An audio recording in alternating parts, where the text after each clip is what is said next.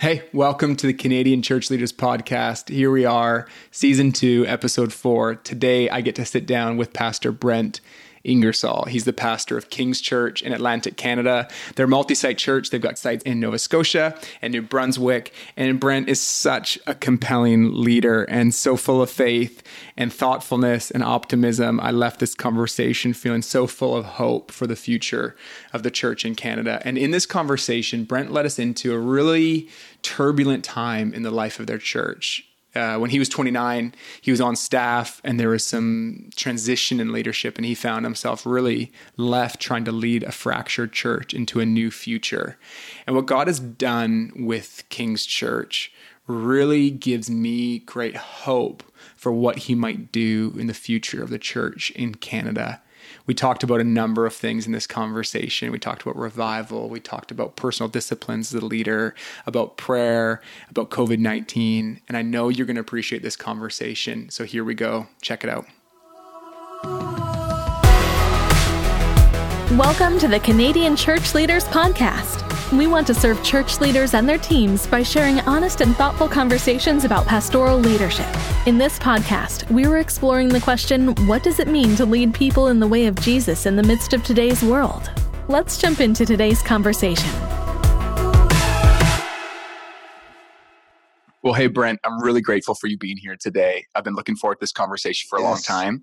It's an interesting time to be chatting. We're in the middle of COVID-19 conversations all over Canada and around the world. And so I appreciate you taking time to jump on a call. It's a privilege. I think it's a important time to be having these conversations. So let's get it. Let's get it. Well, here's where I want to end up at some point in our conversation today. I want to talk about the transition in leadership that you experienced when you were 29 at the church you're leading now. It's a number of years ago. I want to talk about what you learned in that time. I'd love to talk about what it was like before the transition, leading as number 2 or number 3 in an organization. I want to talk about leading in times of uncertainty, which is relevant now.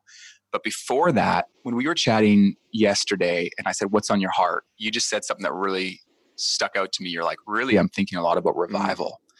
And that's where I'd love to start. Like, what do you mean when you say I'm thinking about revival? That's obviously a huge loaded question. And I'd love to hear what you think about it. But what comes to mind for me, first and foremost, is like a return to like the knowledge of the fear of the Lord in not just in the church. Well, first in the church, but then throughout culture, throughout the country, just a wave of people having a moment of realization and awakening to the holiness and greatness and grandeur of God in a way. It's kind of like that Isaiah 6 picture where Isaiah has this revelation. He sees God high and lifted up, and it totally resets everything. He has that vision.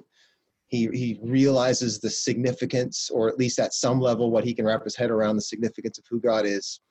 And it wrecks him, right? First, it's like that. It's like that, wow. And then, woe is me, and then it starts to put you in perspective. And, I feel like that fear of God piece is a real key in, if I think about awakening, I think about renewal, to see the revelation of the grandeur, the greatness, and the goodness of God grip and capture the hearts and minds and ultimately lives of people of this nation. That's what I think of when I think of revival. It begins with that revelation, and as we find ourselves in that posture of surrender and humility before God, that's the point at which he reaches and touches us, right? Even that Isaiah 6, when he's in a heap, woe is me, I'm a man of unclean lips, I'm undone. And that's when the ember touches his lips and cleanses him. So I think it's that whole spectrum. It's like the realization of the greatness of God. And I mean, I'd love to get your take on this, but when I look at culture now, it's, secular humanism is kind of huge, which is really just that idea of,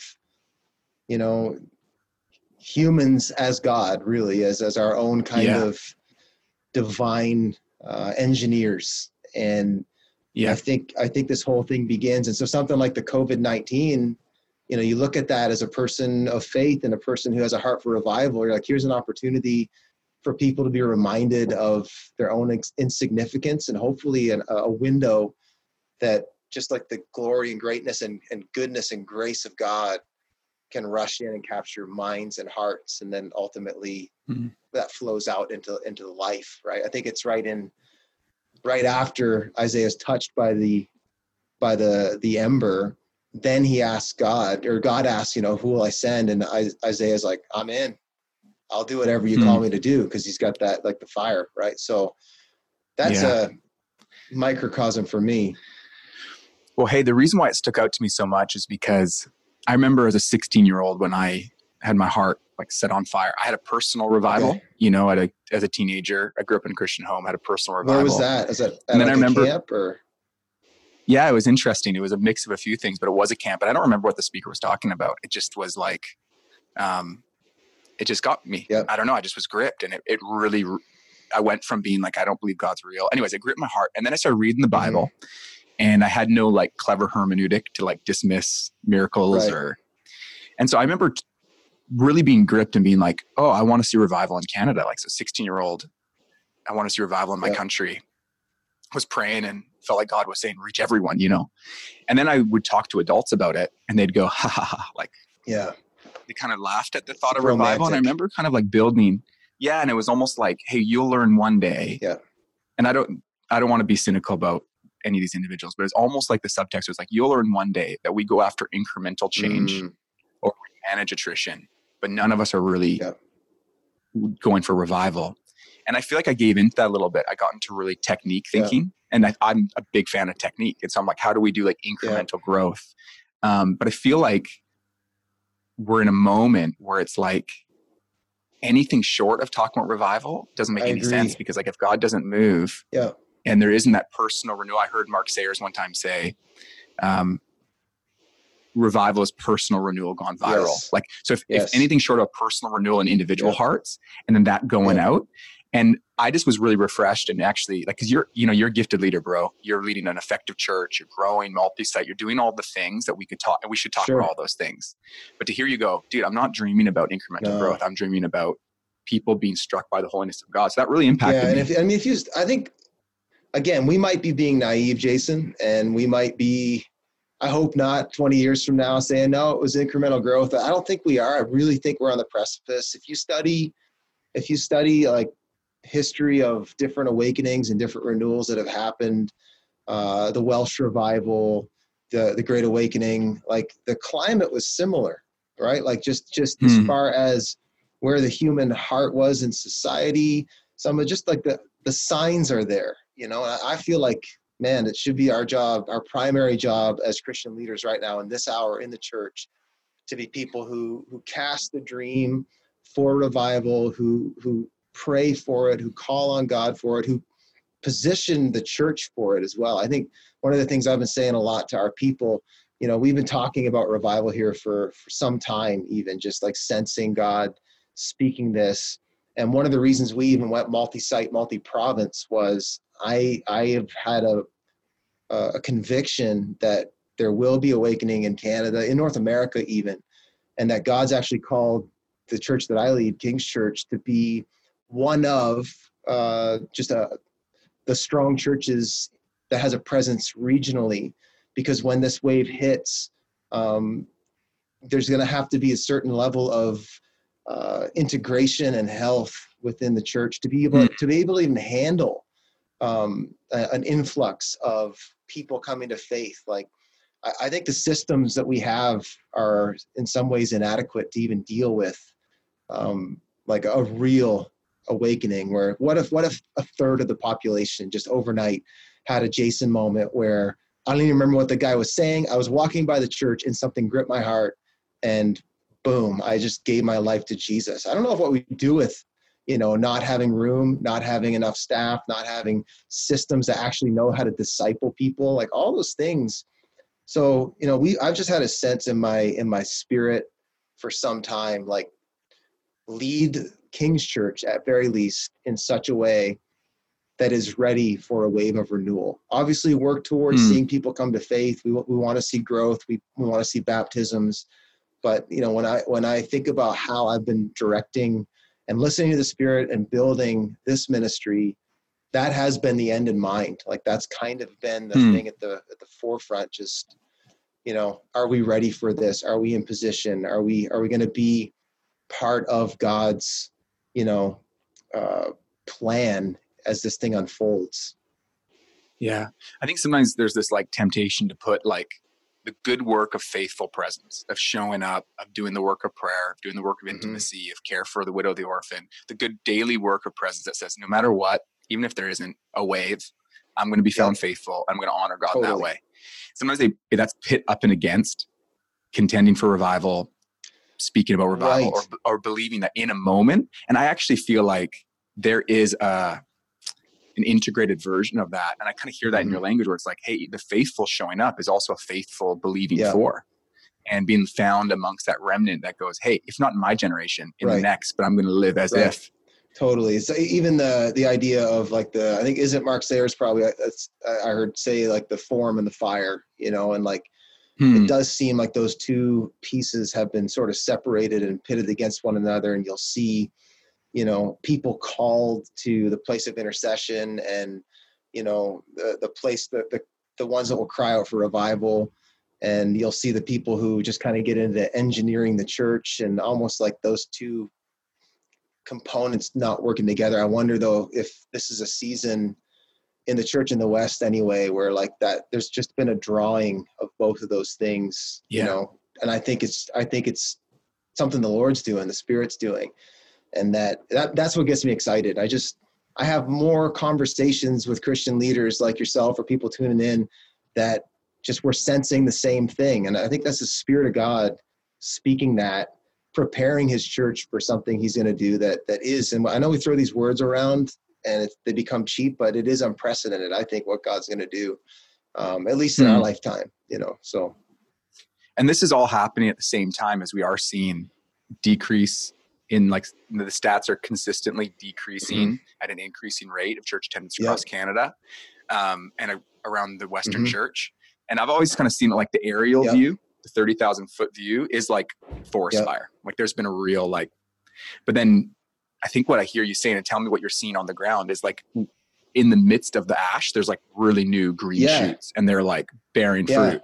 And so tell me a bit about what you're seeing, even in your church and in your community, that's giving you kind of that hopefulness. Just within relationships, even with pastors. I mean, that's one of the first places I'm obviously encouraged, is just hearing so much consistency. Even if language is a little different, you're hearing just so much consistency in, man, I just have this sense that God's preparing us for something. I just have this sense that God's doing something. We're starting to see just almost like the tide coming in. Like you hear this language all the time. And then as well, you're just seeing people within our congregation who aren't pastors per se, but like have a passion and a heart for the Lord, stepping into a new level of intimacy, a new level of consecration, people like discovering holiness without even having to really preach about it, like just cleaning out margin for like to become a living sacrifice in their own way.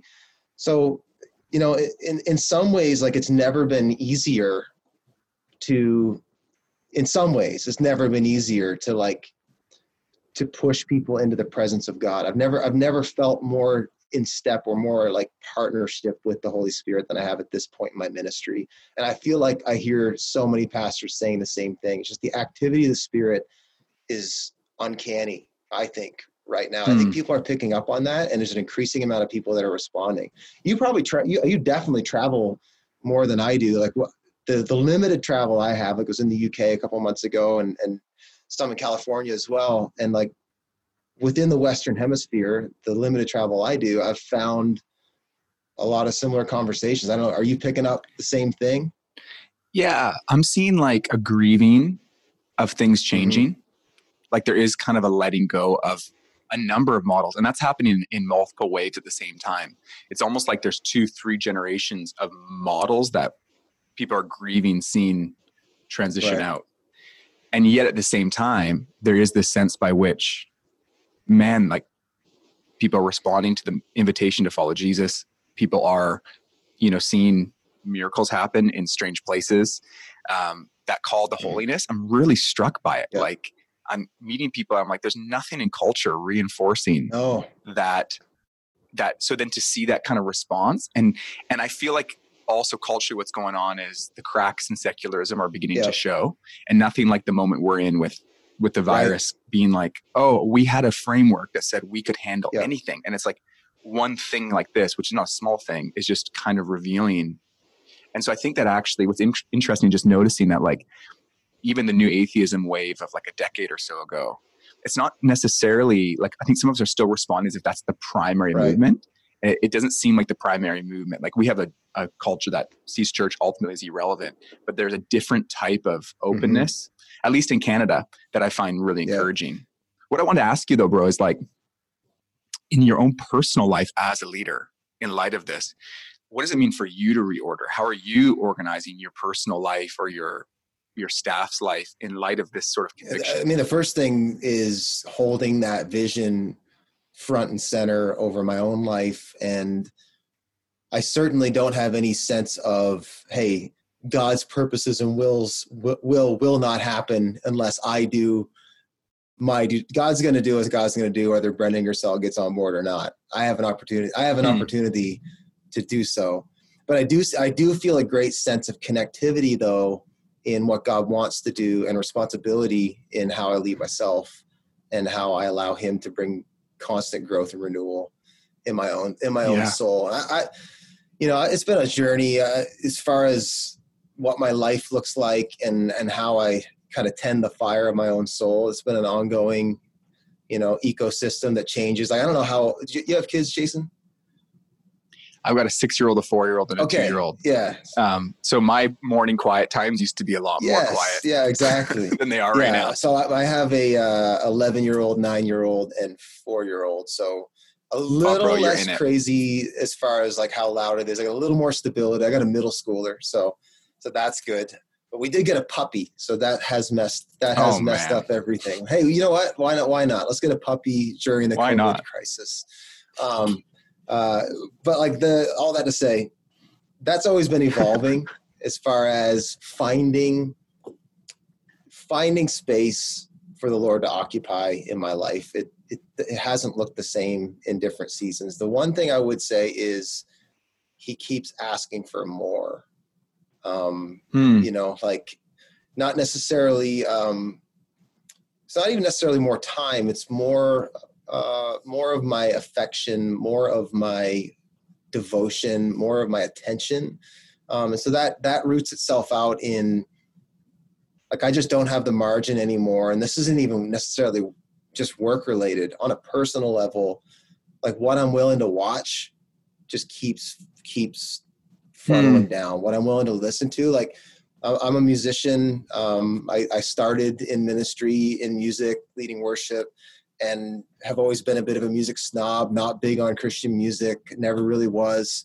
But I'm at a season in my life where my soul can't afford to listen to too much music that just isn't directed in worship. And that's not a legalistic thing. It's this thing I've grown aware of in my own spirit about just staying in tune with just that economy of how much space am I creating in my world for the Spirit of God to occupy. And I just find him more than ever putting his finger on things that, like, it's not sinful, but it's not helpful.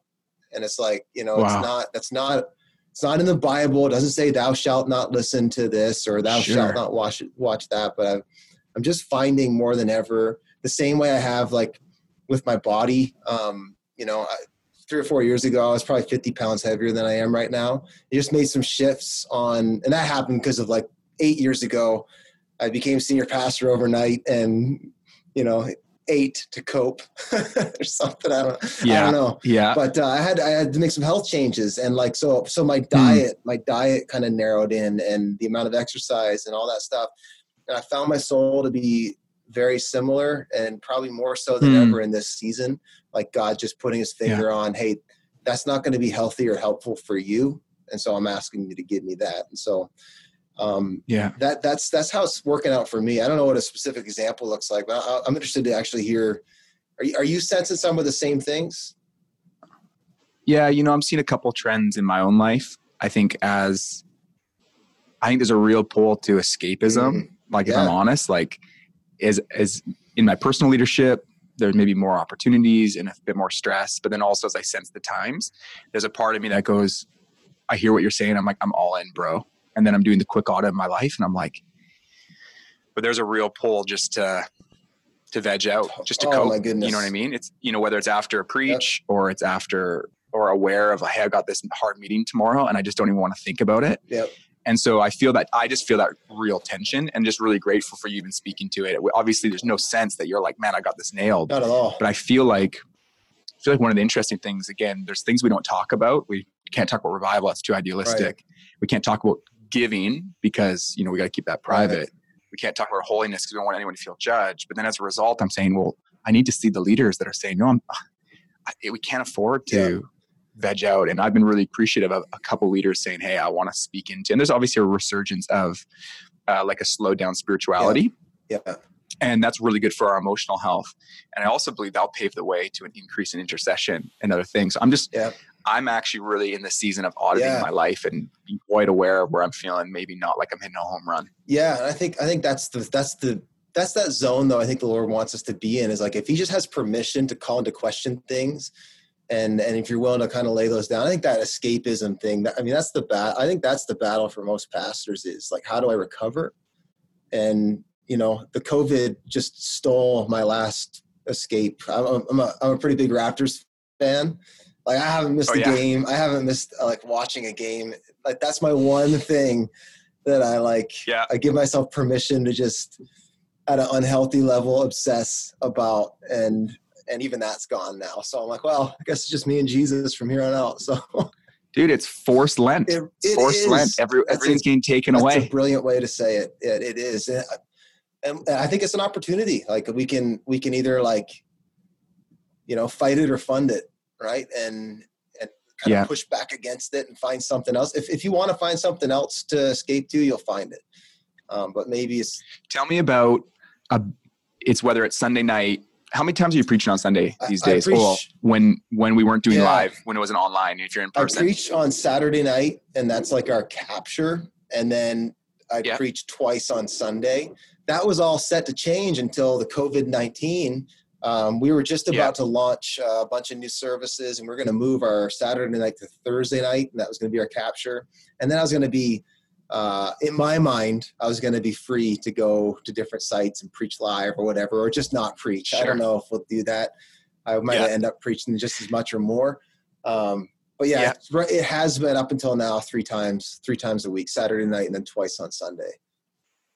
So when you're doing awesome, like this is an ideal Sunday afternoon or ideal Monday morning, what's the rhythm? You're trying to go, hey, I've just done this huge spiritual, physical, emotional, mental energy spend. And you're dealing with all the regret of what you should have said, all the highs of what God did. I never have those. What's best case scenario, dude, Sunday night or Monday morning when you're hitting a home run? That's a roller coaster, as you know, and as all the pastors probably tuning in know. Like, and sometimes there's no rhyme or reason to it. Like you could be on a Sunday afternoon and done everything right and still just slip into this funk of self, like questioning yourself or loving yourself or like whatever it is, or self and being entitled, all the things. If I'm most prone to temptation in any way, it's Sunday afternoon, Sunday evening, 100%. So I generally try to stay fairly active and avoid, like I might take like a nap while the NFL or golf's on, with my kids playing, around me Sunday afternoon. I play basketball every Sunday night. Basketball is a huge piece of my life, just from a rhythm standpoint. It's my one connection to the real world. As far as like guys who aren't Christians, that's my mission field. Those are the relationships I'm building. So I play basketball like every Sunday night. So that occupies me in what would be a generally not a good mental space to be in Sunday nights if I'm prone to anything. So, and then I'm a Monday guy, so I hit Monday hard. Like my day off is Thursday. It used to be. I don't even know what it is right now. Everything's in the air, but used to be in the light of the COVID whole thing and all the stuff. But used to be Thursday night. I was hard done at like 4:00. I was off Thursday night, all day Friday, Saturday till about 1:00, I'd start my sermon process, and then go through Saturday night, Sunday morning, and then off Sunday afternoon, evening. So that was working for me. Thanks for sharing that. For me pretty good, actually. Like, from a health space, you know, I was doing quite good. That said, you know, as I was sharing with you before, not only are we in the COVID crisis, but our staff just got bit by just by a bug, basically, of we're just losing staff. And it's not because people are checking out. We had 2 people go on stress leave. And then some family issues going on. So I'm just shorthanded. My assistant, our executive pastor, all that stuff are just gone. And so I'm fielding stuff that I haven't dealt with in years. And I'm a lot more stressed than I normally am, and not sleeping as good as I usually do. And I feel like God even just pointing at, you know, maybe I had a little bit of false health and a false sense of security, that, you know, your peace was from the systems that you built and the rhythms that you had, which that's great. But I think there's also a level of like the Lord wanting to be fundamentally enough, and sometimes to let you go through these seasons where you're drawn out a little thin, and you got to choose to to cling to him and find peace that like passes understanding. I'm good at building peace that I can understand most of the time, but so that's kind of how in a perfect world, my rhythms work. But what have you found? Oh, dude, I'm tracking with you a lot. I mean, if I can do something physical, it makes such a difference. And then I need to get around people that I trust. I trust their voice. So that often looks like my wife, my kids, a couple buddies, and I'm looking for the person that I know would tell me the truth. And then I just need to find someone that I know can point me in the right direction. And I was really fortunate at a young age to have a bunch of buddies that weren't followers of Jesus, but they would come with me when I'd preach places. And so they didn't take the whole thing very seriously. Right. And so there's a good rhythm of like play that followed ministry, and that weren't impressed by it, and that's really become something I keep trying to go back to, who are those people who, you know, really like me as a person, like really like, you know, just that, but aren't impressed by what I've done. And so much of my spiritual disciplines, my rhythms, everyone's got like, I think of the language is like, whether it's keystone habit or whatever it is, like something you follow the thread, it goes back to a specific thing that can unlock a lot. For me, it's the people I'm spending time talking to. So like even today, this conversation, I'll be able to point to this week as an anchor point for encouraging me to think about my rhythms, to think about my personal renewal, you know, and God, you know, the fire of my heart that you mentioned. Hey, one more theme I'd love to jump into. We got a bunch of time, so we'll take as much time as we need, but you're in a transition right now. It's not like you're talking about shifting models, but you're also talking about their staff turnover. I'd love to go back to the big transition that your church experienced. Was it like 12 years ago, 13 years ago? It was 2000. Okay, 8 years ago. Like summer 2012. Yeah, this one I kind of took over. Yeah, 2012. That's right. And I want to go right back there. I want to go a little bit out in front. Just take the time to set the stage, how you found yourself at that church, and then what kind of happened. And what I'd love to do, if you're up for it, is let people hear the story, because I think it's a really important story to hear, but then to reflect back and see what can we learn about leading in times of transition, because I think it's even relevant now. But your church essentially went through a storm, and you're a 29-year-old leader, and you're trying to lead.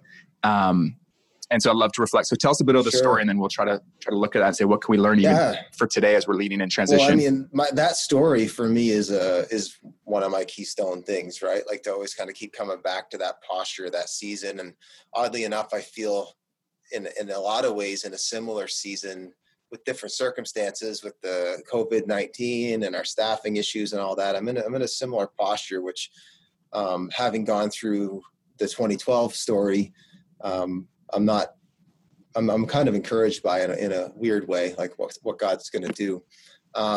Basically, the story goes 2012, I was the associate pastor here. I'd been here for, I don't know how many years. I came here in 2006.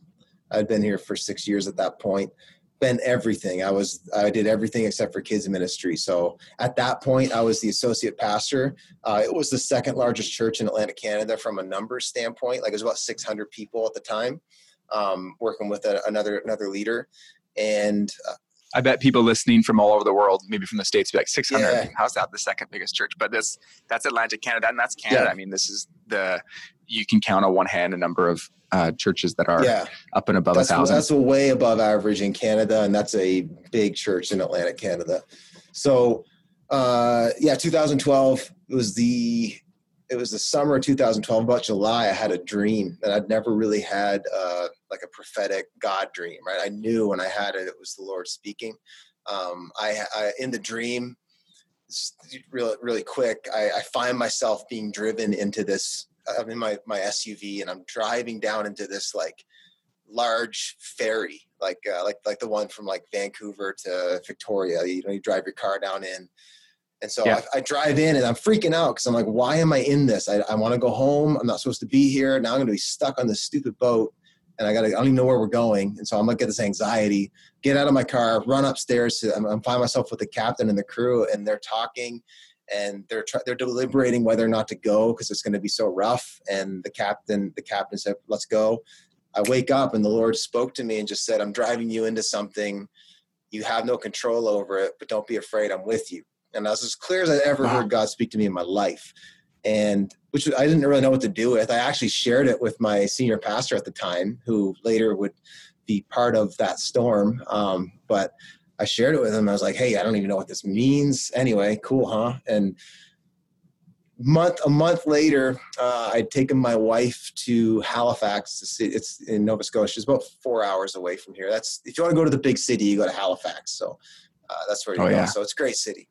We have one of our locations there, actually. So I'm there a fair bit. At the time, did you guys have a location there? We were just one site at the time. Yeah. Okay. So took my wife there, went to see Keith Urban. And for whatever reason, my phone died, and I just wasn't able to take phone calls, which, again, I got over the anxiety. This is still long enough ago that it was possible to leave and forget your power cable. So that's probably the last time. Digital addiction hadn't set in fully yet. Not fully. We were just like underlying addicts at that point. But so get home from that weekend, plug my phone in. There's a voicemail from a person in the church, basically kind of confessing being basically moral failure with the senior pastor. Really great story. Let me just put this caveat. He has since gone through restoration and recovery. He's back in ministry. His story actually, like, he and I have had a really an interesting kind of reconciliation and healing, and the Lord's done a great work. And I actually don't want to run by that without saying that, because that's not really going to be part of our story.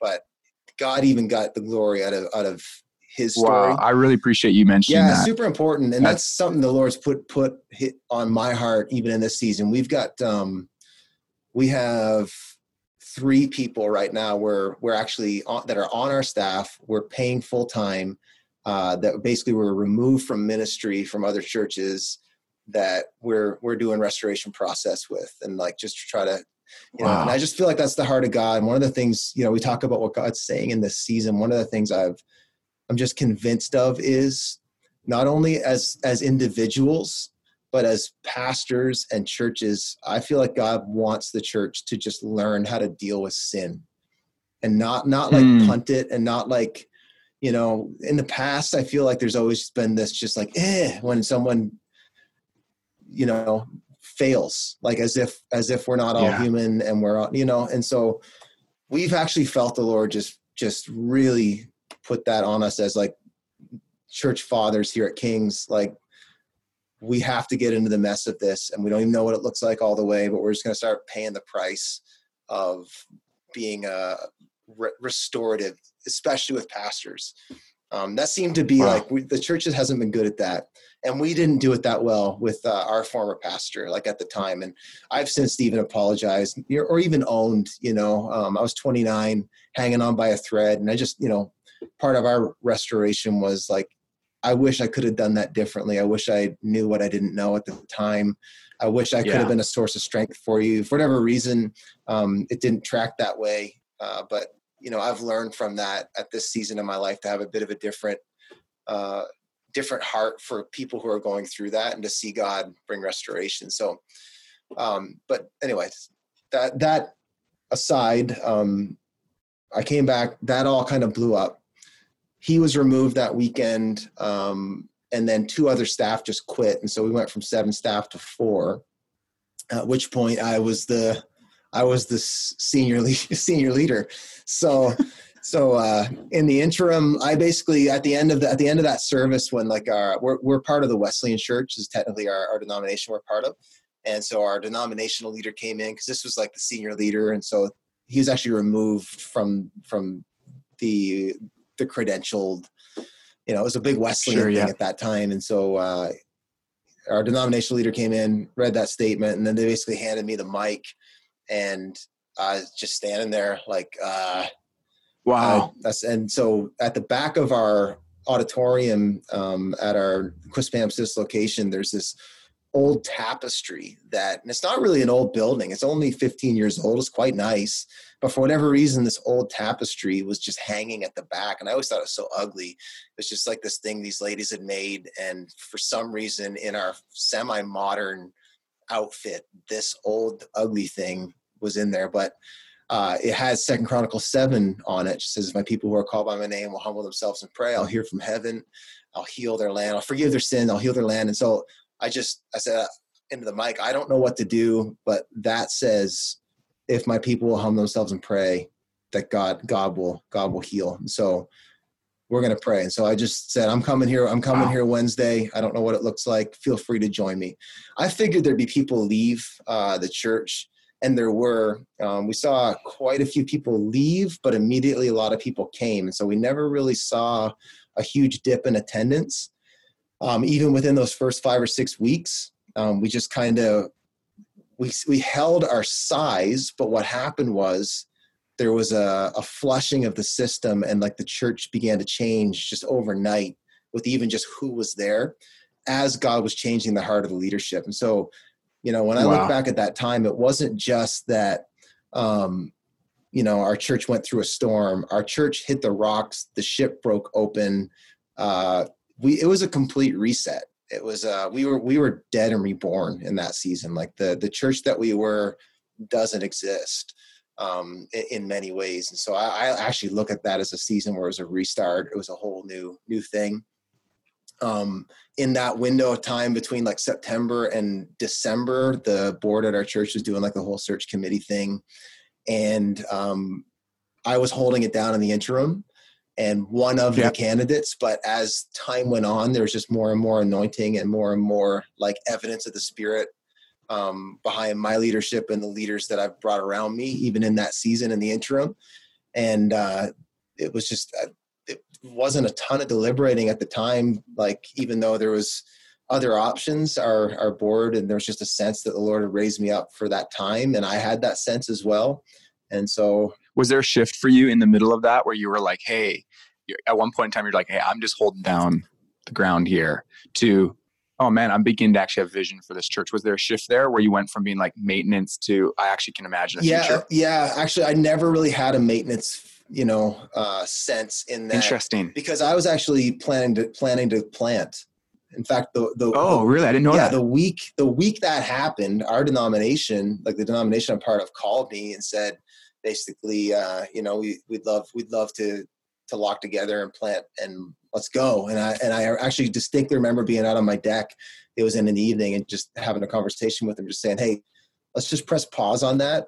I do feel like I'm supposed to give myself wholly to this, and let's just see what happens. And really, it was just a yes on my spirit to that season. I remember, I think being prepared to plant actually set me up to have a certain degree of abandon with how I led the congregation in that season. Because I was planning to start from scratch anyway, kind of like yourself, where you kind of get in that mode where like, hey man, I'll charge hell with 6 people I really trust in a water pistol. Right. And like, I had done that work. My wife and I just like, hey, Lord, we know that you're bringing some wrecking to this church. We know that you're taking some things away, and I'm good. I feel called here. I'm good if you bring this down to nothing and you call me to rebuild just with the root, And so that was my posture going into it. And I even look back on some of the decisions that I made. And, you know, I remember early on, I had like a very powerful couple kind of come and start trying to push me around a little bit with their money. They represented about 20% of the church operations at the time. And I remember letting them walk, just be like, hey, no, you know, I'm 29, you know. And where'd you find the courage for that at 29? Because I feel like that's something we don't talk about a lot. I don't have it now. So interesting. But like, what's so interesting? Okay. There's a couple things you mentioned. I don't want to lose the threads here.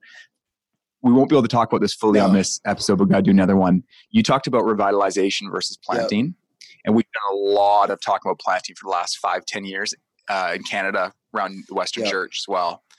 I think we haven't talked enough about revitalization, because there are buildings with faithful people, with legacy, a lot of prayers, investment of time.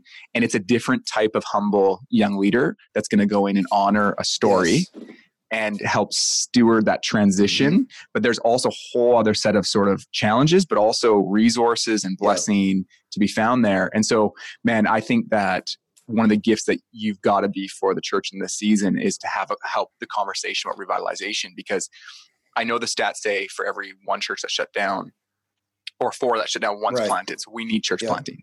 Definitely not throwing shade on that. I'm part of a church plant right now. But I think if some young leaders got serious about imagination or revitalization and, like, you know, putting down roots within some traditional systems, there's unique opportunity there as well. There is. Any comments on that before we go back to your story and talking about that couple? We'll get us back there. But any thoughts on that revitalization? I mean, I definitely. Our story is such a like, everything was in like a pressure cooker, right? Like, so you even take the tension and the trauma that it takes to actually get permission to make aggressive changes. For us, you know, that'll take a leader years to convince people, hey, we can't stay here. We need to, you know, we had the beauty of a bomb going off, right? Where it's like everybody who remained was repentant and open and like, God, we just want you to do what you want to do. Lead us where you want us to lead us. So, you know, I haven't actually had the experience of going into a group. I think if you can get the heart posture of any congregation to that place of, we just want God to speak. We want to give God permission to lead. We're willing to surrender idols. We're willing to surrender agendas, dreams, traditions. If you can get that posture in the people, God can, not only can God use that, but then the same way there was so much change fast. I also saw like a compound, you know, I had an infrastructure of people, like good people that, you know, the growth just took off. Right. And we've been on a pretty aggressive growth trend for, you know, however many years it is, 8 years now of consistent growth in every single way. Right. So, take me back to that moment. You were talking about you're 29 and the shift is happening. And so you actually mentioned at a specific moment where someone threatened even to pull the money or to leave, and you found the courage to sort of hold your ground. I want to go back to that moment because I want to know, how did you find the courage to lead with conviction in the midst of the chaos there? I think it was, I was speaking to that because it was just a real grace bubble I was in. Like, it was because I'd already surrendered before I had anything to hang on to. Like, I never went into that season holding anything. Like, that would be a lot harder for me now, although I have a different different sense of authority, and I'm a little more comfortable in my own skin 8 years into it, and, you know, having some wins and losses in that time. But early on, I had church planner mentality inside of, you know, a church that's going through crisis and really a restart.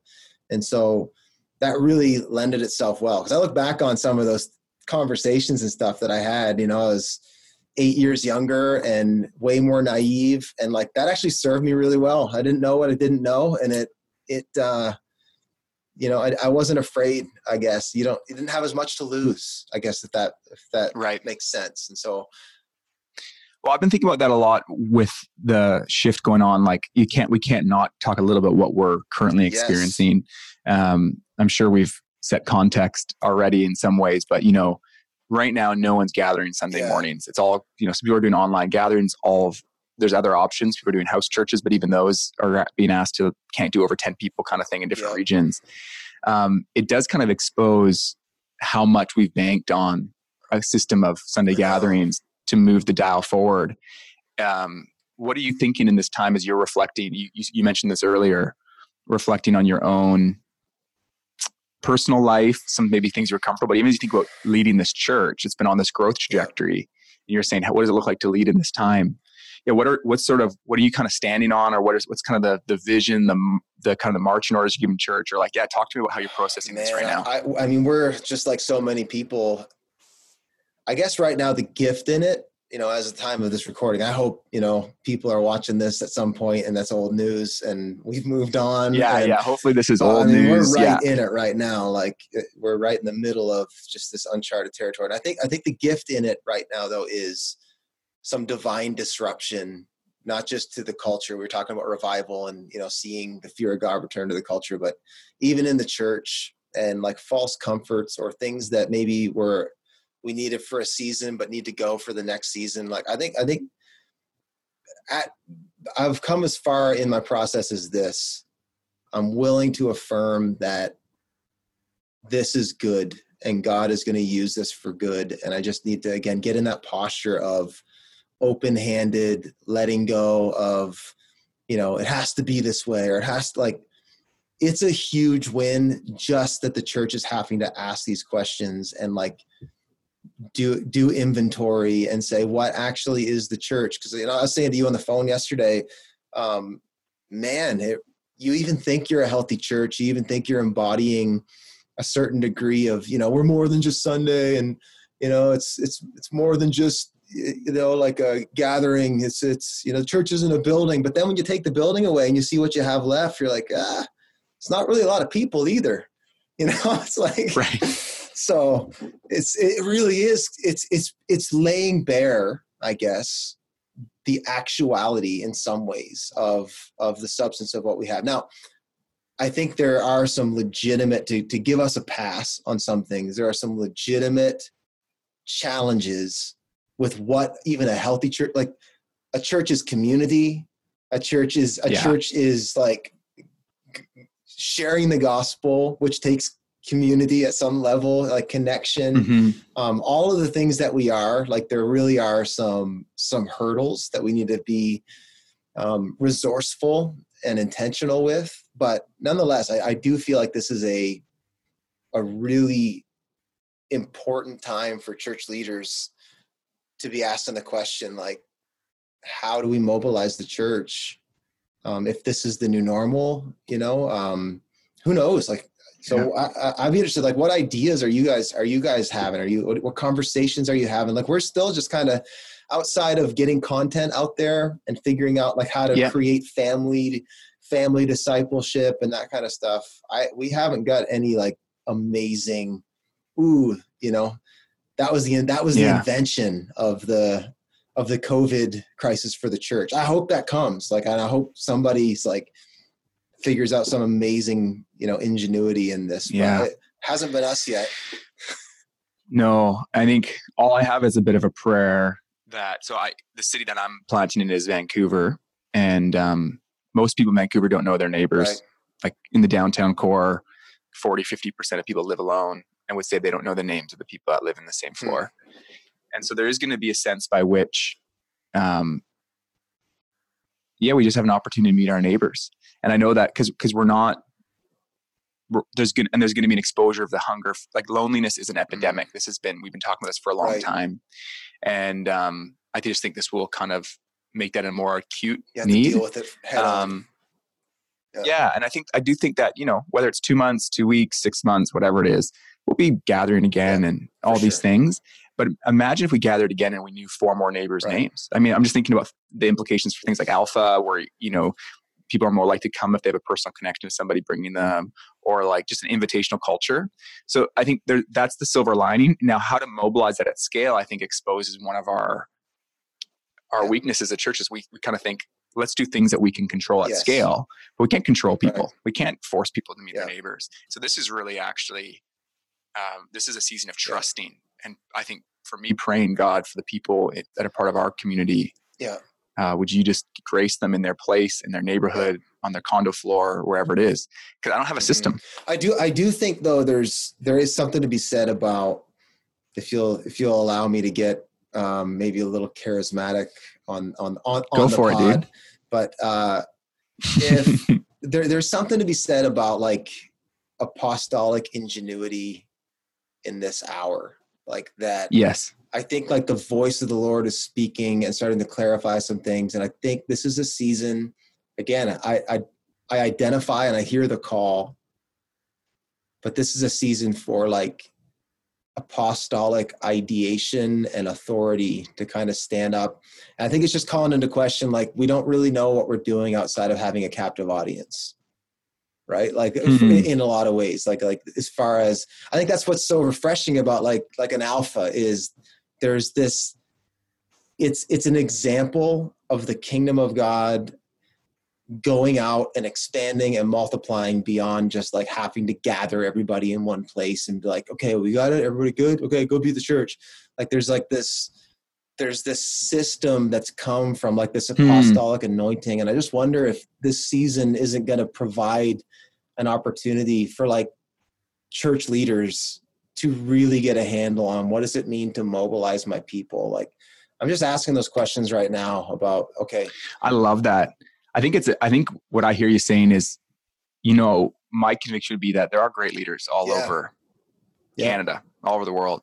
But we can be lulled into what's working and not leaning into like, maybe this opportunity is going to say, man, I need to upgrade my leadership, or actually really lean into what God's given me, what he's put in my heart, find my voice, find my creativity, and also take risks. You know, I think that's what even stood out to me when I heard your story about the pressure cooker moment of being 29 and having the courage to lead is like, you said you had nothing to lose. I think one of the reasons why great leaders, like you're talking about, don't innovate or move forward is the fear of losing what is normal and good. And when that's stripped away like this moment, I think it's creating a vacuum and opportunity for leaders to find their voice. And bro, I think you're one of those leaders. Like I'm just listening to you chat today and I'm just so grateful for the vulnerability, the humility, but also the insistence say like, even as a vulnerable, humble, don't know 100% leader, I'm going to choose to lead still. Yeah. And we'll figure it out. You know, necessity is the mother of invention. And I think the Lord is gracing us as the church in this day with having to like, just having to deal with the tension and the trauma of figuring some things out. And for whatever reason, he's allowing us to, you know what, Brent and Jason are going to have a conversation and that's going to contribute. And like, he's allowing us to figure this out. You know, I was reading yesterday, I shared with our staff, I think it's in Proverbs where it says like, it's the glory of kings or it's the glory of God, or it's the glory of God to conceal a matter. It's the glory of kings to find it. Like in that God in his design actually loves to kind of hide things for us to discover. Like if he just wanted to airdrop to us instructions for the COVID virus, he could do that, right? He could show up in a dream, but I think he loves the participation. And I take a little bit I find peace in that if the Lord wanted me to know everything now, or if he wanted me to have the solution, he'd give it to me. But there's something he loves about the process of us having to have these conversations. Like I think the Lord loves this. And for us to stay grounded in the pleasure of God and not panic, I think is a huge, huge thing in this season. Like that, man, God's not freaked out by this.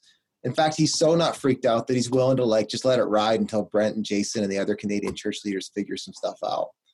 You know, like, oh man. Well, one thing I just noticed hearing you chat is like, you know, even as you reflect on your story when you're 29 at the church and the painful thing that's happening there, and the painful realities of the painful reality of any transition is this sense of like being willing to believe that God can do something beautiful in the disruption. And I think that's just a real gift to reflect on today. And just as we wrap up, any other reflections as you look back at leading in a time of transition then, for anyone else who's got a transition coming or a crisis coming, or they're just right in the middle of it right now because of what's going on, what else do you draw back from that season that you kind of pull forward as sort of like grounding principles to live by in this time? I think the biggest thing really is just like personal intimacy with God, and then like corporate intimacy with God. Like, I just don't think as a leader or as a church, you're going to get very far engineering and manufacturing life. I think at the end of the day, you know, there's a legitimate supernatural kingdom of God substance that the Lord can only deliver through his presence. And I think if I look back on that season, it was just super raw for me, like seeing what's alive and what's dead, and whether that's in me or that's in the church. And so, you know, I try to navigate the seasons with a certain level of that sort of framework of, you know, I have a message I did back in the fall, because it was the end of 7 years back in September. So I had our church revisit it. And instead of, I kind of preached to our church just about like, we can keep going around the mountain and do this for another 7 years, or we can ask God to do it over again and to take us higher. And so let's posture ourselves in the same way we did 7 years ago when we weren't 2,000 people and we weren't, you know, in 3 provinces and that kind of thing. And one of the things I was preaching from was when Jesus cleansed the temple. And he came in and he flipped out, like he freaked out. And it's so hard to even wrap your head around angry Jesus, you know, like we have a hard time picturing Jesus mad. But that's like, he's mad in that, and like just flipping tables. And like John talks about him creating a whip, and like you're really reconciling that. And I used the analogy of, you heard of that term, uncanny valley? It's a term. It's like a sociological or psychological term. That feeling of repulsion we get when you see like a robot, like a robot that like almost looks human, or like a puppet that looks, it's almost too human. Or you watch some of the new Star Wars movies that like the CGI of like young Harrison Ford or like Princess Leia, like, you know, that's actually not her and it's not quite living. And the uncanny valley is actually this terminology that they, I don't know whoever they are, they've given to those people who come up with terms like that. But it's like this term that they have that it refers to the amount of repulsion that we have as human beings with something that looks so close to life. Like the closer it looks to being alive, the more repulsed we are by it if it's not.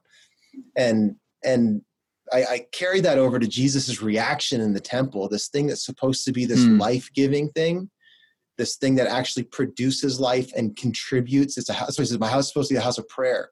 It's supposed to be this place where the kingdom of God actually, like God's presence and his power and his grace deposits in people. And this now has gotten inverted to a machinery that sucks and draws and takes from people.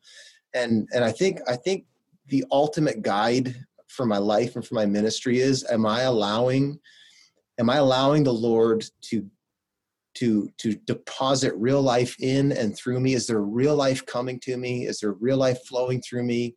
Is there real kingdom life in our church, or is it just counterfeit? And can I look at it through like the uncanny valley lens and really call out like, that's not the real thing, you know? And I think if I look back on that season, it was probably the most clear I'd ever seen, like, okay, that's dead. It has the appearance of life, but it's really dead. And that's why Jesus cursed the fig tree, right?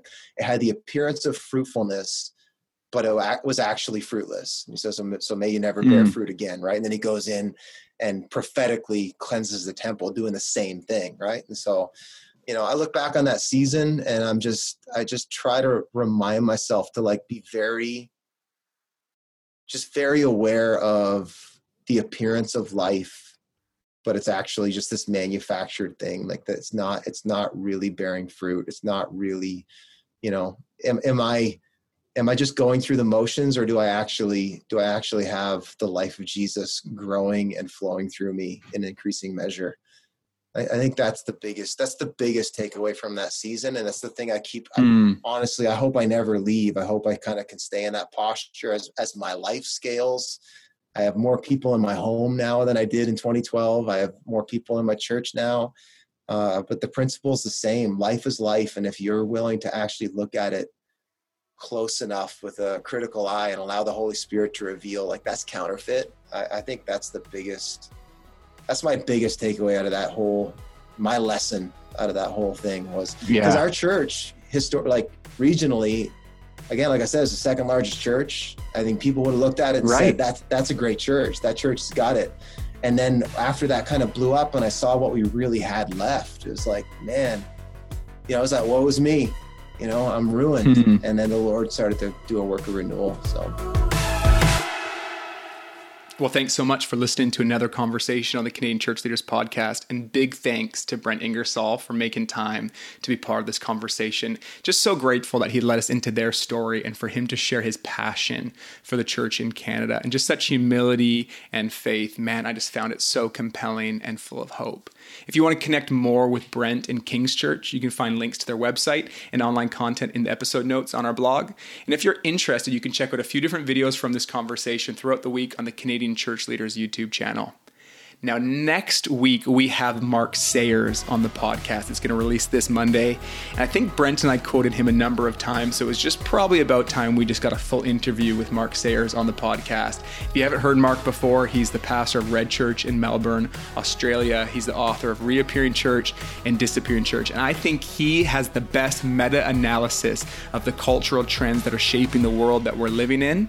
And while he's so good at articulating the big trends that are going on in this conversation, he brought it right down to the ground, spoke right to the heart of a leader, incredible insights into what God might be doing in the midst of COVID-19 around the world and locally. And what stood out to me the most, and what I'm most excited for you to hear, is the prophetic words that he gave for the church in Canada. I can't wait for you to hear it. I want to thank you guys for listening and engaging with the podcast week to week. Thanks for liking, subscribing, and sharing this with others. If you want to stay more up to date, as always, feel free to follow at Church Leaders Network on Instagram. If you've got any questions or feedback, we'd love to hear from you. Just email us at contact@ccln.ca. Thanks for being with us today. We'll see you later.